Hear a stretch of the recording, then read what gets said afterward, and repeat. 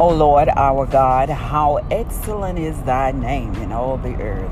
We give God the glory on this day, another day that he has blessed us with according to his own goodness and mercy, that is surely from everlasting unto everlasting, that he continually look beyond our faults and supply our every need. And for that, we are grateful. Well, welcome to With Purpose, our Purpose podcast. It is the podcast designed with you in mind, understanding our purpose, our identity in Christ Jesus.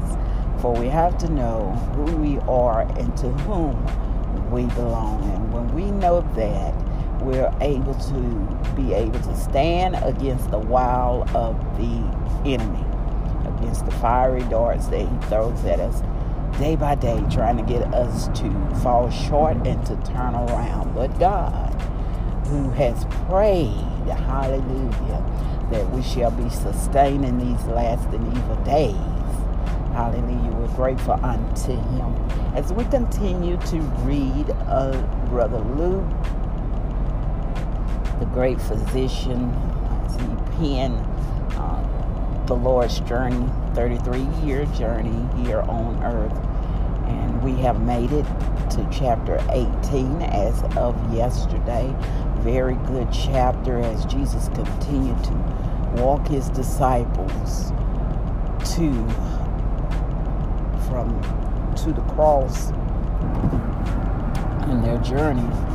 As they continue on that way, he's teaching them and preparing them for things to come, telling them to take heed as he has called them to be separated and to send them out into the world.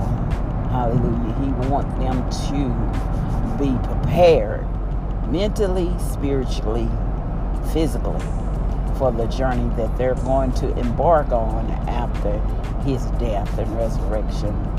Well, here at 18, we find him saying men should always pray and not faint. Men should always pray. This is Jesus saying this. So we should always be in continued preparation in prayer, propelling even when things are going well, things are going bad. No matter the situation, we should always pray. But you know, as creatures, our mentality is we only pray when we're in trouble or when we need something or when we're sick. But Jesus is saying here, men should always pray. Because even when things are going good, we know that the devil is already plotting against us.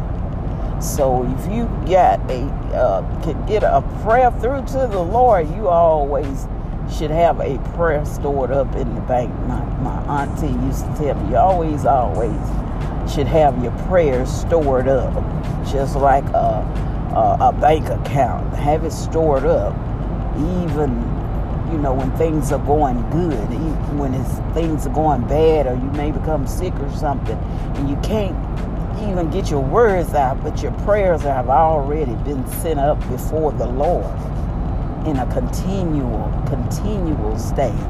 He goes back and he emphasizes it with the parable of the judge and the widow woman that came to the judge to ask him to avenge her before her adversaries. And the judge didn't even believe in God, and he wasn't even fearful of man. But he said, because this woman is going to worry me, she's going to worry me daily, I'm going to go ahead and do something about it. Now, he said, if this judge that doesn't believe in God and not fearful of man, go ahead because of the continual requests made by this widow woman would do, what more would God do for you, whom love you? If you are before him consistently, constantly praying unto him, seeking God in him, putting everything within you before him, then he said that Jesus is letting us know that God is going to take care of us. Because when we pray, we're acknowledging him as our God. We're acknowledging him that he is our source and our supply. He's God, and we're depending on no one else but him. That is what he's letting us know, that men should always pray, constantly pray. And as he continues on his journey, he comes across the blind man as he is continuing with the disciples. And this blind man had been blind from birth, and he began to cry out as the crowd told him what was going on. They let him know that Jesus, hallelujah, was passing by. Jesus was in the vicinity, passing by. And the man began to cry out, Jesus, have mercy on me. Have you ever been in that situation where all you could do is just cry out, Lord, have mercy on me? And you know, the more we cry out before God, he said he hears the cries of his children. The pitiful estate that we're so often in. And as we cry out to him, he's going to move. God is moved by our tears. God is moved by our voice. And when we're crying out in a sincere heart and we're seeking him, he's going to come see about us. That's why he emphasized men should always pray. That's communication. Communication with the Father, whom loves us dearly so much that he continued his way to the cross. He knew what was going to befall him, but he did it anyway. For the love, hallelujah, that he has for the brethren, for the children that will come after him, that he should have all power to be endowed within us. Within us. Because he said that, once he would leave this earth and go back to heaven, that he would send the Comforter, which is the Spirit, the Holy Ghost. And that same power that raised him from the dead is the same power that works within us if we utilize it. Then he talks about, gives another story of the young rich man that came unto him and asking what must he do to inherit the kingdom. And he told him, you must obey the 10 Commandments. And he said, I've done that since my youth. And then he told him, take everything that you have and sell it and give it to the poor. And the young man was so rich that it grieved him, and he went away. Did not even make a decision, but it just grieved him to know that he had to sell everything and give away.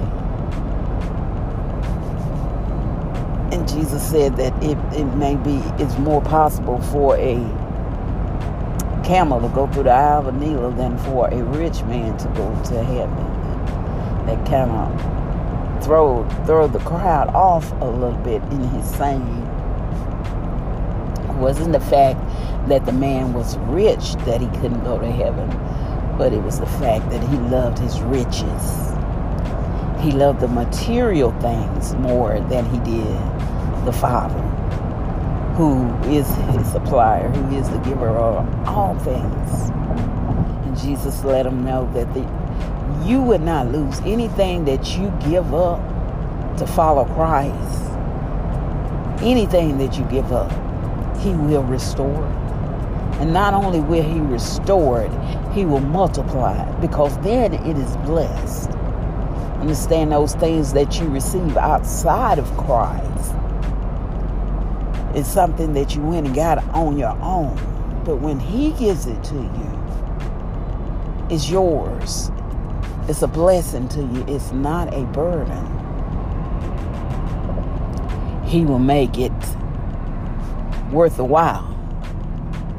And then you will recognize that you worship the creator of it and not the creation. And that's where we make our mistakes a lot of times. And so we have talked about before in other podcasts as we work so hard. Sometimes work 2 and 3 jobs trying to establish home, have a good home, and provide for our families. We work. We're becoming enslaved to have these things. And God built heaven and earth. He created 6 days and 7 days we rest. So we have to learn how to rest within Him. We need that Sabbath to refuel, renew, and strengthen ourselves, because you become so tired and so beaten and so worn until it's easy for the enemy to overtake you. Again, men should always pray and not faint. Seek the Lord in all things that you desire for Him, and He will make a way for you to the point that we don't have to struggle. We don't have to be enslaved and drawn away from Him because we're too tired to read. We're too tired to pray. We're too tired to study.